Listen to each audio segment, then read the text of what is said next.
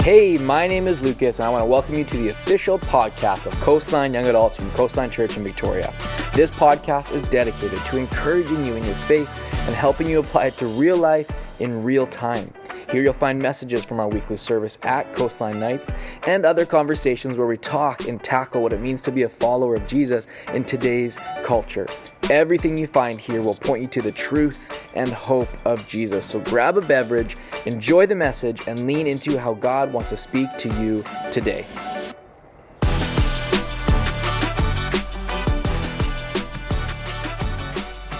We're in our week number 2 of a series called Heroes. This whole series was designed coming out of Easter to kind of look at some ancient biblical heroes that we read about so much, but we don't ever try to understand their story.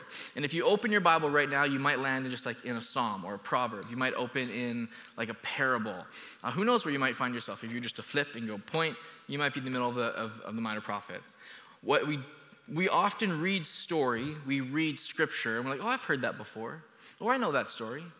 But what about the person who wrote it? What about their journey? And I think even for myself, just kind of unpacking even early church fathers and different people who were kind of in and around this time, we almost forget that these were real people.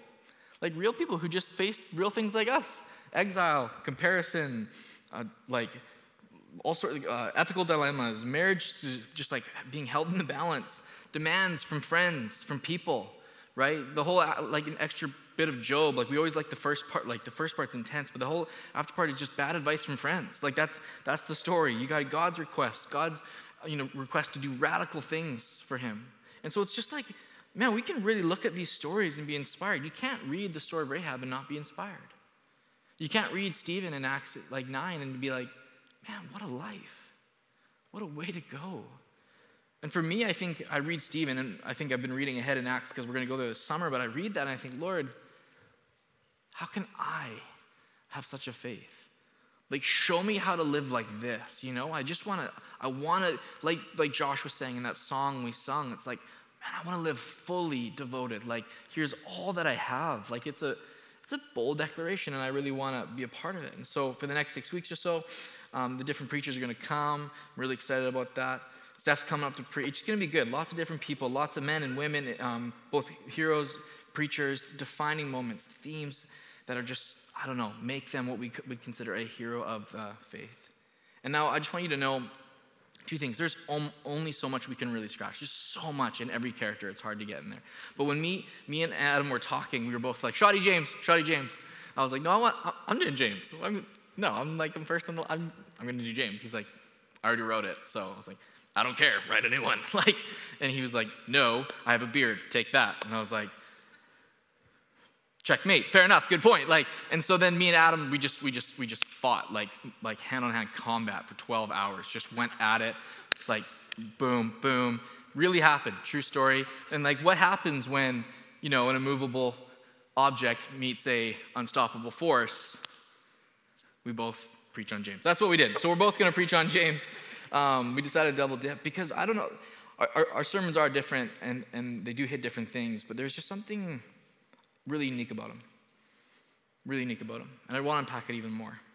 And I think maybe because Adam and I were both feeling similar in the theme of just not just trying to read the Bible to read it, but to actually do and to go and to actually activate our faith.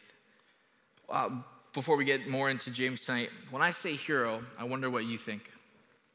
Hero. I wonder if we were to do a word exercise or whatever it is. If you were to take out your phone right now, go ahead if you want. When I say hero, who do you write? Who comes to mind? What comes to mind? Which person may be in your life? Is it a grandparent or a mom or a dad? Maybe. Maybe it's far from that. Maybe it's a friend or a teacher, or a pastor or a coach or someone who was near you who really just was there for you. Honestly, think about it. When I say hero, what really hits for you? Who really hits for you? What comes to mind? I know that word carries all sorts of connotations. Here's just some of mine. I instantly thought of my grandma, for sure. Just a humble, quiet woman of faith who just loved Jesus. You know the people who say, I was praying for you today, and you're like, no, where are you, though? Not my grandma. Grandmas, there's something about those prayers from grandma, right? I thought of Joshua, who we kind of studied last November, and I just really love him as a biblical character, as a leader.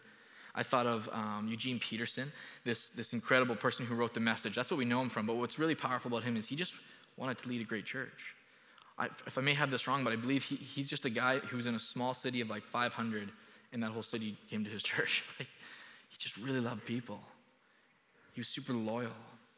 I think of anyone who can barbecue really well, like honestly. Like if you can barbecue chicken and keep it juicy, you're my hero.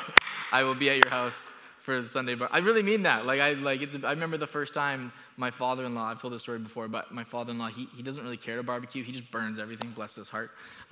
He does, and so I've kind of taken that job on in the family. It's like Lukas is on the barbecue tonight, and I'll never forget the first time I cooked him a steak. Just nailed it. Just perfect, medium rare, just the way he wanted it. And he cut into it and he ate it, and he looked at me and nodded. And in that moment, I knew I was a hero. I was a hero, because when your father-in-law looks at you and does that, it's game over. You're in. He loves me. I'm for sure his favorite. I'm his only, but you know what I mean? I could feel how proud he was of me, and all he had to do was that. You know what I'm saying? You know what I'm saying, right? No, none of you know what I'm saying, but it'll happen one day, and it feels so good. You know? I thought of Batman, of course. Who my favorite? Bo's really into Spider-Man right now, which I'm praying for him. I think he'll come over, but he really loves Spidey. I'm okay with it for now. When I say heroes, there's people that come to mind, family that comes to mind, people who will never meet, people who have passed away. All of these people, doesn't matter who it is, and obviously I'm being funny with the barbecue, but they didn't fight for fame. They didn't shout from the rooftops I want to be the next. You know what I mean? The greatest heroes never aim to become one. That's kind of been our theme that'll be our theme kind of this whole series. The greatest heroes, they're not trying to be Superman or Wonder Woman or whatever it is. They're trying to just live a life faithful to whatever it is they feel called to live towards. And there's just this humility and this aspect of that I don't know about you, but I'm drawn to. It inspires me. They faithfully live and walk in obedience. They don't aim to become a hero. They become one because of the way that they live, the things that they do, for sure. And I think especially for us, where the world kind of pushes you got to get your name out there, you got to brand yourself, you got to showcase this, you have to fight for this, you got to fight for views or likes and all these pieces. I think it's sometimes a challenge to be I don't want to become someone who's always shouting my name, yet maybe for work or whatever you're trying to do, it's I have to. It's a challenge, right? We don't want to become all about me focused. And I really think the greatest heroes don't aim to become them. We don't, no one's I hope one day there's a statue of me in Italy. That's not why they did this. They were radically changed. They didn't set out for power or for leadership. And in fact, Adam kind of mentioned this about James, but I want you to hear even more about James's context. So again, this is the writer of James, way in your Bible, the five chapters that you kind of read way later, near Hebrews. This is not James, son of Alphaeus, or James, son of Zebedee. Those are two different disciples that actually walked with Jesus. This isn't that man. This is the half-brother of Jesus. You can read about it in John 7. He literally is they get mad at him and tell him, don't come around us. They actually kind of dismiss him. And so we know that this man, who's kind of named as James the Just, or the brother of our Lord, Paul talks about him like that in Acts. This letter that we kind of read to the church here, the James, was written during Acts 8, 9, 10, 11. So real time. It's actually the earliest New Testament document we think we have. Earliest of anyone else. He is one of the first people that goes from I don't believe in Christ to actually having an eyewitness account of Jesus after his resurrection. You can read about it in 1 Corinthians 15. He kind of stays then with the disciples. He forms that group kind of in Jerusalem at Acts 1 that experienced the Holy Spirit. And then from that time forward, James becomes that early church leader, father, kind of bishop. He's appointed by Peter, John, James to become a bishop in the early church. And again, his letter, this is really important, although thematically it's very much about letting your faith be seen, faith without works is dead, those sort of pieces. What I love about him, what I find interesting, hear this, he never left Jerusalem. So he's the bishop there, this is important. He never went on mission to India. He didn't go like Thomas did to India. He didn't head this way to Paul. Paul traveled and preached. Peter traveled and preached. Thomas traveled and preached. They all went and preached, and James stayed. He never left. From the moment he became that church leader all the way till he was killed. He was a martyr, actually. This is historical, so it's not biblical, but historically we read kind of in the 2nd century that James was thrown off of a 3-story building and he hit the ground. And that's how they tried to kill him, but he didn't die. And history says that people started stoning James in the middle of this court, stoning him as hard as they could, and he didn't die. And legend actually talks about how James was shouting out prayers for those who were throwing the rocks. And then finally, there was no more stones to be thrown.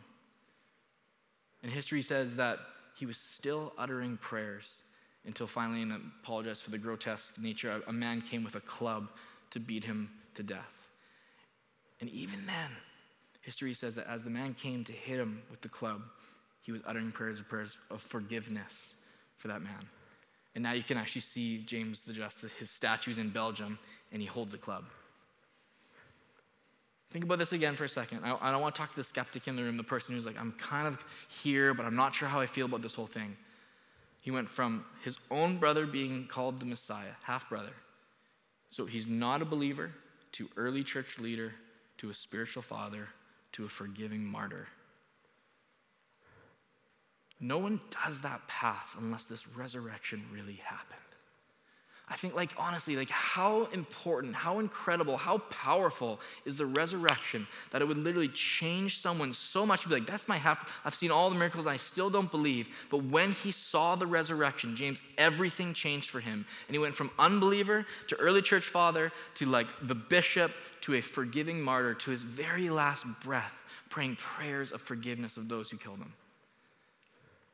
Man, it just goes to show you how powerful the resurrection is. And I think for some of you, you're not seeing it yet, but you're going to see it in his letter. You're going to really see it, how he's you can't just be a hearer of this. You have to understand there's action involved. This is James 1, verses 19.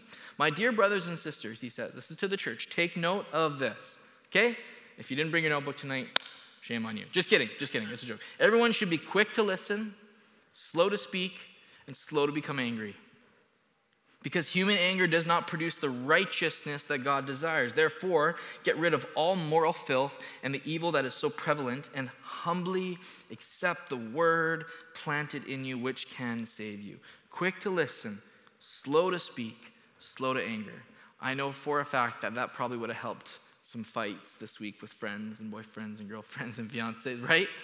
Honestly, if we all just would take that, just quick to listen, slow to speak, slow to anger, how many fights with someone on the phone, whatever it is. It kind of reads like a proverb. If you read it really, it's kind of the same way Solomon and different people would have written the Proverbs. It's very interesting the way he writes, kind of like the wisdom literature. I read quick to listen, slow to speak, slow to anger. And in my notes, when I was just journaling for this, I was thinking okay, humility, humility, humility. In disagreement, humility, humility. But I can't get my point in. Humility, quick to listen, humility, slow to speak. Yeah, but what if someone's really disappointing me? I need to share my feelings. Sure, in time, but quick to listen, slow to speak, humility. Are you seeing what I'm trying to say here? Man, sometimes our first reaction to something is very rarely our best reaction. Anyone else? Anyone? Just me? Good to know. You're perfect. Good to know. Perfection in the art. I'm always Patrina. Yes, go ahead. Right? I'm quick to react. I'm quick to get defensive. That's not what I said. That's not what I meant. Obviously, I would never say. We jump to try and defend ourselves. And James is saying, hold on, my dear brothers and sisters, everyone should learn. And it's hard. I get it. It's difficult. But let's be slow to speak, slow to anger, quick to listen. Because he says human anger doesn't produce the righteousness that God desires. A really interesting word choice. James, you have to understand, was a Nazirite. Okay, I don't know if you've watched The Chosen. Anyone seen The Chosen? It's good. You should watch it. You should watch it. It's good. It's really good. Some interesting interpretations, but really, I really liked it. And there's an ongoing joke in The Chosen. It's Jesus from Nazareth. It's this ongoing thing. But James was a Nazirite too. And James is a very righteous man. Devout man. The Bible says that Peter feared James because of how moral he was. In Acts 21, James actually tells Paul, again, Paul, wrote basically that, Paul. And he says, listen, I got these Jews specifically. There's thousands of Jews in Jerusalem. I need you to come. I want you to take these 4 Jews. I want you to pay their way to get into Jerusalem, and I want you to take the Nazirite vow with them. The Nazirite vow was this very specific vow where you would kind of consecrate yourself, separate yourself from the world, and do everything in your power and your ability to really push off the moral filth like he's talking about and just like give everything you have to the Lord. And so in that Nazirite vow, you would pick how long it would be, but you wouldn't cut your hair, you wouldn't perform any sort of funerals, you wouldn't be around any dead bodies, food, alcohol, certain things like you couldn't touch and do there. It was very specific, very unique. What's interesting about it, it's a self-proclaimed consecration to God. It wasn't demanded anymore, but you would choose to do it, to actually like further depend and further designate yourself, if you will, that I'm not a part of the world, I am closer to God. And James is literally trying to say here, yes, I don't want you to chase righteousness to earn your salvation. But man, if God has done something so much in your heart, then how much more should we fight to produce the righteousness that he really desires? And I get it, again, I know the challenge because I'm raising attention in the room right now. How do we live righteously and obediently, right? You hearing me? But not create kind of this pathway that I earn my salvation. I get it. There's like a real tension in both of those, and I think he gives us the answer. He says, slow down. Slow down in your words. And then it says, and humbly accept the word planted in you, which can save you. So he elevates the word. Like the word, and he's actually talking about Jesus' words. He's talking about the word even used in John 1 where he became flesh, he became the word. So he's talking about Christ, he's talking about the word, he's talking about actually probably the Old Testament. He's really using this general Greek word for the word, which is expressed thoughts through the Father, through the Spirit. And I think it's, again, interesting in our culture, in our time where it's like hustle, hunger, grind out. Second job, I think I made the joke, I clicked on one ad to make some extra income from Amazon, and now that's all I get on Instagram. Anyone else? You want to make 16 figures on Instagram by just doing this thing and just loading boxes? Okay, fine. Okay, I'll take a look. I lost some money. It doesn't matter. Don't send money to no, I'm just kidding. I didn't go that far. I gave my in-laws Visa. Doesn't matter. I'm just kidding. That's also a joke. Relax. But it's true, it's like, I need more, I gotta do this. And it's constantly this culture of I gotta, especially in this city, because it's expensive to live, and so you're like, I gotta fight for this, and I gotta have this job. And slow down. And we've kind of been, I do feel like the church has had a rhetoric of slow down, since COVID, right? And we've had this kind of take your Sabbath, and a lot of that. And maybe you've heard some of that language, maybe you're new and you haven't heard that. So I'll say it like this. It is really important, I believe, it's really important that you do slow down and you actually take the time to listen to God. I'm not saying you shouldn't activate. I'm not saying you shouldn't try. I'm not saying that you shouldn't hustle hard in moments of I got an exam tomorrow. Go home, study, prep, do what you got to do to finish. Absolutely. I'm not just saying take the night off and kick back and watch Netflix. That's not rest in the Lord. I've said this again, that is not rest. Godly rest is not just throwing on Netflix and getting your favorite drink from Starbucks. That's not biblical, Christ-centered rest. Rest without Jesus at the center isn't going to fulfill you or give you the rest you need.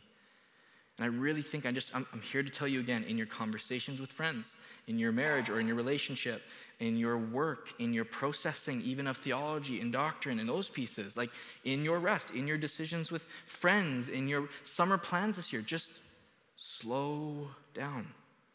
Be quick to listen to someone else, to your friends, to your parents even. Your parents have some good thoughts, I promise. Again, you guys have heard me quote this book by John Mark Comer. It's great. I would encourage everyone to read it.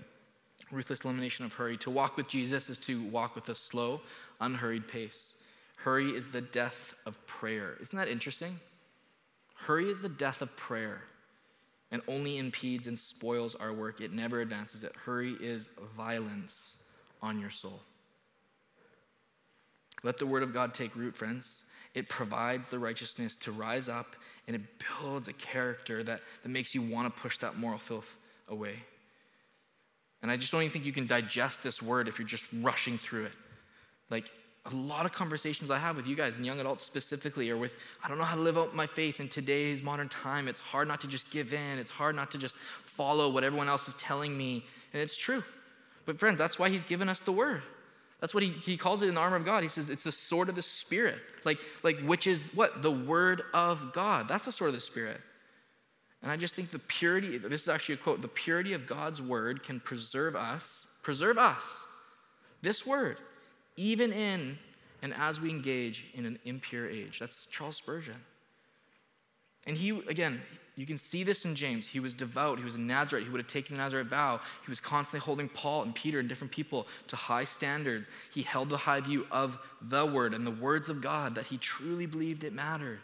In Acts 15, there's this big disagreement about circumcision. And so Peter and Barnabas and Paul, they all kind of step up and share. And then finally, they go to James, because he's kind of in charge at this moment.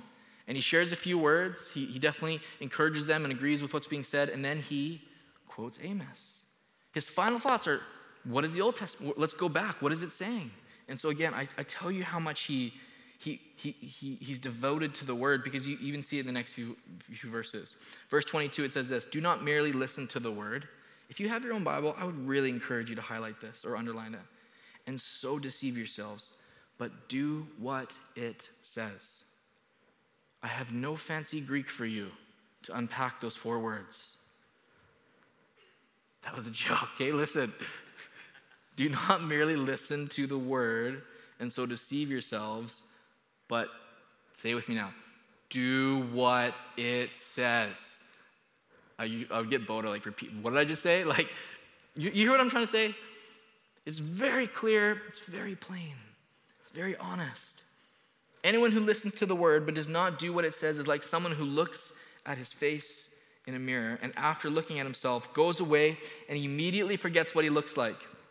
But whoever looks intently into the perfect law that gives freedom and continues in it, not forgetting what they have heard, but doing it, they will be blessed in what they do. So some things to unpack here. It was common at this time to have a rabbi, to have a teacher, to have someone you sat under and listened to their words as they taught. They would study, and you would study under and adhere to what they were saying. And if you followed a teacher like this, right, and tried to live by what they said, you were called a disciple. And as I was prepping for this and thinking about James, I honestly even felt, as I was reading commentaries, about just how much reverence there was for James in the early New Testament, in the early church. I had to ask myself, are there times where I kind of slip out of being a disciple, a learner, someone who sits under Jesus, who's I want to gain more, and I kind of just become a follower of the crowd? And I'm not trying to diminish you if you felt like that as well, because I know I've felt that too. I'd rather be a follower of the crowd than way out of nowhere. But hear what I'm trying to say. Am I a disciple or a follower just of the crowd? Am I really pouring myself out and just trying to unpack and doing everything I can to make sure it's Jesus who I follow? Like I said, this kind of reads similar to Proverbs or even the Sermon on the Mount. That person who builds their house on the sand, right? It's going to fall, but not on a rock. And I think there's something he's trying to say here. You read the word, but don't just read it and listen to it. Do it. Don't be someone who sits and knows and then forgets. And I believe he's so aware of this and he hits it so hard because that was him. Can you imagine being the half-brother of Jesus and then totally not believing in it? I think for him, he's how can you read this and not do this? How can you see don't waste your time. Don't look in the mirror and forget. How can you forget? He rose. He lives. That's what happened. That really happened. He really loves you. He's really died for you. That yes, there was sin in the world, but he paid the price. So what are we even talking about here, church? That's what he's getting at. Don't just sit and consume, but do. Mirrors back then were a little bit different. There was lots of different spots and reflections. So you had to really, you weren't looking at a mirror unless you were looking to really scrutinize. And that's really what he's getting at. You don't sit for a long time and scrutinize. And we look at a mirror and we do this. We're and then right? That's what we do. You're liars. You all do that. You tilt your head as if that changes the outfit. Right? Why do we do this? And then other side. And then we we go. But like a mirror then, it was like you were to look really close, like you were looking for gray hairs or any hair at all. Like that's how close you were getting to the mirror. You understand? Like you were right there scrutinizing every little bit. And he's saying like you get in, you look, you scrutinize, you listen, you read, you're here, you have a rabbi, and yet you don't believe? You don't do? I had a conversation with someone who was like been kind of coming to church a little bit, but wasn't really sure what they thought, and so they asked for a coffee, and we went out for coffee, and we were talking, and we had some good conversation. But by the end of it, came to this moment where I was asked, so let me ask you, are you one of like those Christians? I was like, maybe. What are you talking about? Are you like, one of those, like, who really, like, one of those, like, really loves you, like, and wouldn't get an answer. I was like, I don't know what this means. Like, what are you saying? Like, well, is Coastline one of those churches? Again, I was being silly. I was like, what do you mean? Like, I want you to say whatever you're thinking.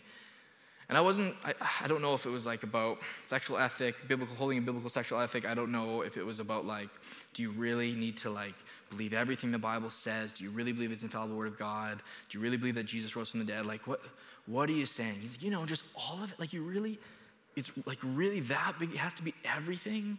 The most important thing? I was like, listen, let me ask you a question. Like, what do you do? And he's a teacher. And I was like, oh, you're not one of those teachers, are you? You actually take the time and grade every paper. You just give half of them B's, right? B minuses. You're not you don't care about every kid. Like some kids are like, come on. You're not one of those firefighter and police officers, are you? You actually follow the whole law, right? Come on. You're not one of those students who studies really hard and works for every grade. There's a little bit of passing this and right? You're not one of those boyfriends, right? That you only devoted to commit, you're really committed. You're only in that. You're not one of those husbands or wives who never kind of does their own thing, right? You gotta treat yourself, right? There's other people. You're not one of them. You see how silly it sounds? And I'll go all day. It sounds ridiculous, doesn't it? Man, whatever you do, be committed in it, right? And so I had to sit there and be like, if you have specific questions for me, I will answer them specifically. But if you're telling me, are you one of those Christians? If you're saying, do I really believe that Jesus died on the cross for my sin, my mistakes, atoned for what I have done, that I was a sinner, but I am thankfully that while I was still a sinner, Christ still died for me, that he still loves me, and he actually died, and he actually went into the tomb, but he actually rose again, defeating death, claiming victory for you and for me. And yes, now I adhere to what he says, and I do my very best, although I definitely don't get it perfectly, I do my very best to listen to him, to follow the Holy Spirit, to adhere to the word of God, because I believe, like James writes, following the law doesn't create regulations. It's the perfect law that gives freedom in verse 25. And I think it actually gives life and life to the full in John 10:10. Yes, if you're talking about one of those Christians, absolutely. And I think we have to honestly, you guys, be a little more convinced and not ashamed of our faith. And what we're saying is, yes, I'm all in. Yes, I pour all out. Yes, I'm not just a hearer, I'm a doer. If that's what you're asking, sign me up. Otherwise, we are non-committal, and we're not really invested.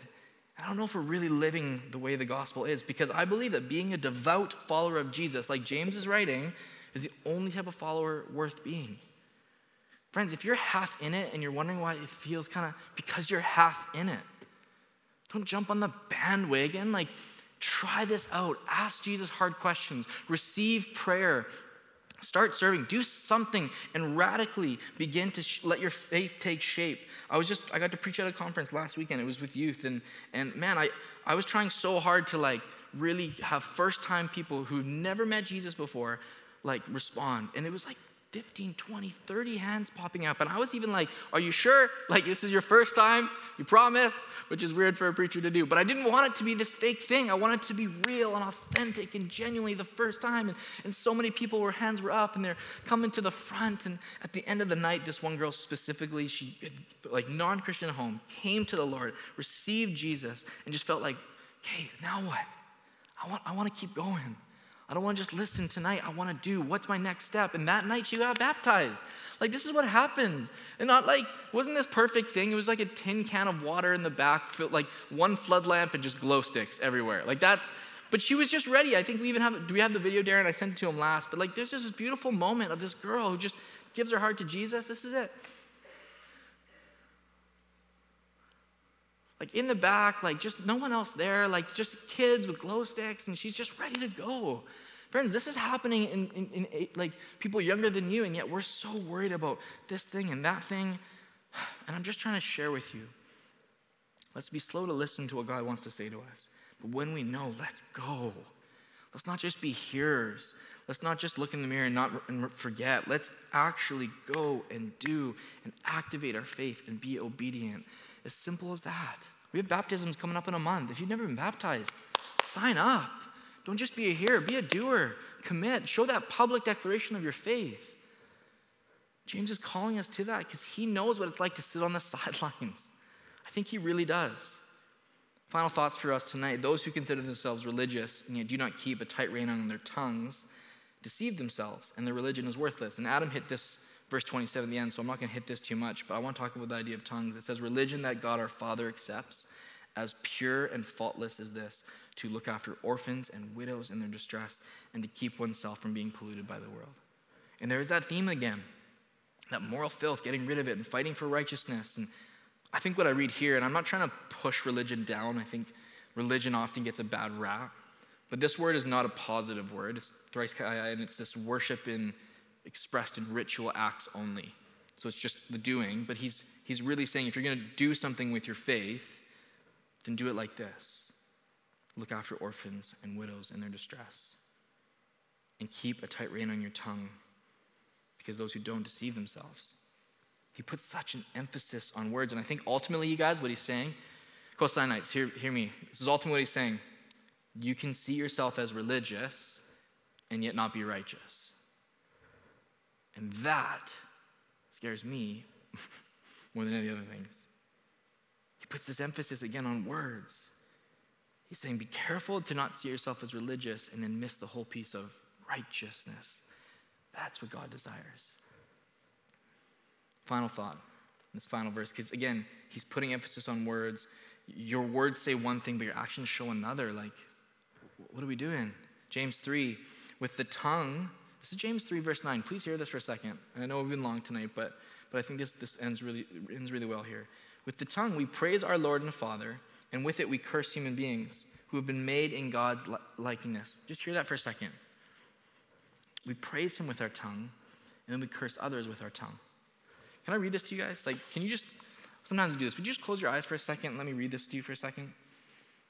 With the tongue we praise our Lord and Father, and sometimes with it we curse human beings who have been made in God's likeness. Out of the same mouth comes praise and cursing. My brothers and sisters, this should not be. You can open your eyes. Verse 10 just really hit me this week. Out of the same mouth comes praise and cursing. My brothers and sisters, I can just see him writing this to the church, like, friends, brothers, sisters. This should not be. How can both fresh water and salt water flow from the same spring? How can a fig tree bear olives or a grapevine bear figs? Like, neither can a salt spring produce fresh water. He's saying if the inner heart has changed, the outer confession has to follow. If a tree has bad fruit, it has a root problem, not a fruit problem. It's something else. There's deeper there. And he's trying to point that out to us. And I think it's so interesting because you have Peter, right? Early church leader again, like who denies Christ 3 times, but also confesses he's the Messiah. It's a challenge. I know it is. I get it. The tongue is so tricky. It's like our body's like the big ship, and it's like this tiny rudder that's pointing it. And I just want to encourage you. I really do, because listen, you don't have to have it all figured out. That's not what I'm trying to say. Being a devout follower of Jesus, that whole piece, like, there's seasons of doubt. There's seasons that's hard. There's seasons where following Jesus is challenging, where you're not seeing what you'd hope to see. I get it. There's seasons where you're saying things and doing things that they kind of don't line up. And like, why is that? And so I just want to honestly encourage you this week with a blessing. Lord, I just pray even let this week be filled with words that uplift your soul. I pray that you honestly have encouraging words for yourself this week. Some of the harshest damage done this week is what you'll say to yourself. Man, do not let the lies of the enemy take hold of what you think about how God actually thinks of you. Like prized possession, valuable. If you weren't valuable, he would not have died on the cross for you. I say it all the time. He loves you. He's for you. That's the whole point of the resurrection. Like the cross in this moment. Let this week be filled with words that uplift your soul. Words that speak life into your home, into your apartment, into your place, and into the workplace, and into your schools. Let there be spiritual utterances in heavenly language even that bless every single space and person you meet. My encouragement to you is let's not do one thing or say another, or read one thing and do another. Let us be people of integrity. Man, let us look after the orphans and widows. Let's keep oneself from being polluted from the world like Adam preached last week. Friends, there's a real need in front of you. There might be someone who is literally sitting around you that has never met anyone, that is like one bad test away from feeling completely shattered. I don't use this term often, but last week I preached this message in the morning. I really was just like hoping that anyone who was a widow, like specifically a widow, I just used that term, and one came at the end, and we just sat, and she cried, and we prayed. Do you know someone who's actually having a really hard go right now? Like just challenging thing after thing? Call them, pray for them, ask if they need anything. Don't just hope and send positive thoughts. That ain't a thing. Like, do something. Do something, please. Yes, there is a theme here of work and of doing, absolutely, in the book of James. I agree with that. Live a life that's outward, but not just outward in a way of like, I'm showing and doing for the Lord. Live a life of obedience. What is God calling you to do? To make this more personal if I can. Like, don't just fight for justice and fight for righteousness. Ask yourself, slow down and listen to Jesus. Listen to the Holy Spirit. Because James is not saying run from the world. He's calling us to greater devotion to him, to Christ, and to the world. And saying, let's be committed to Jesus, to the word, to what he's asked us to do. Let there be a readiness to live obediently. Because my last thought for you is this, that faith heroes, they didn't fight for status. They really just lived a life of obedience. That's it. And obedience is personal. At the end of the day, you guys, he's not just going to ask you if you did good stuff. Did you do good stuff? Did you do good stuff? Yeah, Bren? Did we do some good stuff out there? Good job, team. Tough loss, but we no. Did you do what Jesus asked you to do? Did he ask you to go and live in Peru and teach something? Like he's been calling you to get out of your seat to go do something. Listen and do. Did you go and find that person, the least of these, and love them and encourage them? Is there someone in your life that God has been nudging you to call, to help, to support? Maybe even you just know someone close to you that really could use a couple $100 just to make this week's car payment or next month's car payment. And you know what? You're flush. You're doing good right now. That's a beautiful thing. Then let God use what you have to bless someone else. Maybe there's just something right now that you know he has been nudging you on, and it's to lead a small group. Man, it's to do something. Can I speak freely? Like this, we've really grown as a community at night. I know lots of students just went home, but we saw numbers this year that we had not seen in the first year, like consistently. And I was so encouraged by that. Because so much of that is you just inviting friends. People who are like, yeah, like girl invited me or guy invited me. Awesome. I love that. That's great. But the next wave of explosion of growth here at Coastline, and any church, by the way, any young adult community around our city, and I want every one of them to grow, it only happens if we all get involved and we all stay obedient and we all serve and we all help out. There can't just be consumers at church anymore. There's no growth there in your own faith and in the church, and I just really believe that. Our next step is you saying, yeah, I will lead a group in September. I'm committed. I will jump in the media booth or lights, or I'll be like Justin and I'll serve. I'll go every week if you want me. I will smile even when I'm not happy. I'll throw dodgeballs on Monday, but I'll smile on Sunday. You know, like I'll jump in. Because if we don't, like, what are we doing? What are we doing? We're just sitting on the sidelines, and I want you to get in the game. Sorry, that sounded like High School Musical. I just realized that as I said it. Instant regret. But you hear what I'm saying tonight. Don't just come and sit and go. Come and sit and go. Go home and pray to the Lord before you have dinner. Here's the thing, I'm not trying to be mean, because those aren't bad things, and seasons are hard. And I pray for you right now, like if you've been in a hard season, that it's hard to feel committed. I'm sorry. Faith is a challenge. But in those hard seasons, I just pray that you wouldn't fade to back, but you would actually lean in more. You'd press in a little bit more. You'd really ask the Holy Spirit to speak to you in the really challenging moments. I get it, you guys. There's hard seasons in life. Like, totally get it. But those are the seasons we lean in. Those are the seasons we seek the Spirit more. Those are the seasons that we say, I'm not just going to be a hearer and a forgetter, but a listener and a doer. Because I want to live obediently to what God is calling me to do.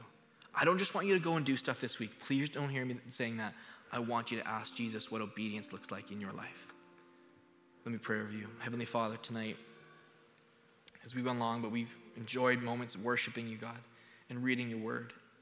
I pray every person in this room would just ask, Lord, what do you want me to do? I pray that we would be committed when you give us, like, Lord, we'll go, we'll do, we're ready, use us, but just speak to me. God, I pray for the person who really has been just like a spectator in this whole thing, who knows there is a God who loves them, who sees them, who is challenging them and even speaking to them. To the person who comes and is scared to be really committed, because what would that look like for maybe this friendship or that family member? Lord, you work all those things out. And so I pray right now there would be nothing on the table, no other peer pressure, no other thoughts of inability or insecurity, but Holy Spirit, for the person who has been standing on the side, who's been a spectator, felt like they've just been like on the bench the whole time. I pray in Jesus' name right now that they would just come running back to you, ready to give you all that they have. That they would make a commitment tonight to listen to what you're saying and to being obedient.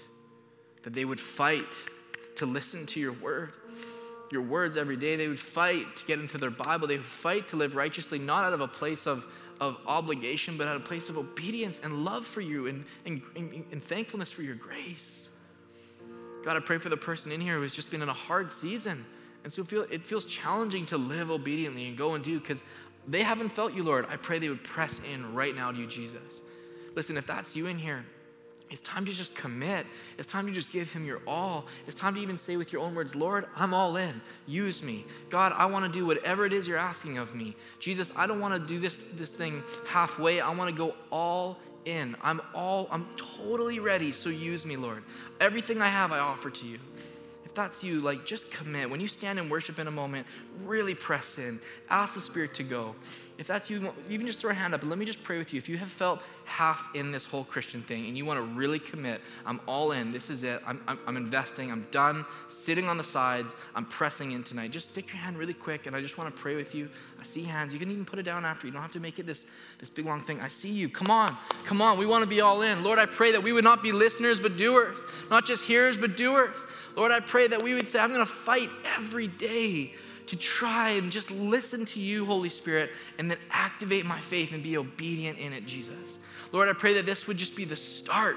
Lord, we sing all the time that this would just be like an ember to the great fire that we know that you are producing through us. So Jesus, use us, young and old, whatever background we have, every hand raised, we would fully commit, fully invest, and fully say, Jesus, I am yours. Use me. However, I want to really be someone who says, I follow Jesus with all my heart. I'll be one of those Christians. It's in Jesus' name I pray. And everybody said, come on, you guys, everybody said, would you stand to your feet? Come on, Callista asked it of us. Josh asked it of us. Now I want to ask you too. I know it's late. Would you press in on this song for me? Don't make this the goodbye song. Make this the moment where you respond to what God is saying to you. This is not a goodbye song, okay? Come on, eyes closed, hands raised even. Come on, press in. If you lifted your hand, this is your time to press in, to lift your hand and say, Jesus, I'm in. I'm invested. I offer you everything. Come on, Coastline Nights. Press in a little bit. Come on, begin to sing. Begin to worship. Jesus, speak to every person here as we worship, as we press in. There is more words of affirmation coming down from heaven. There is a declaration of identity happening from heaven, and we receive it and we take it. Come on.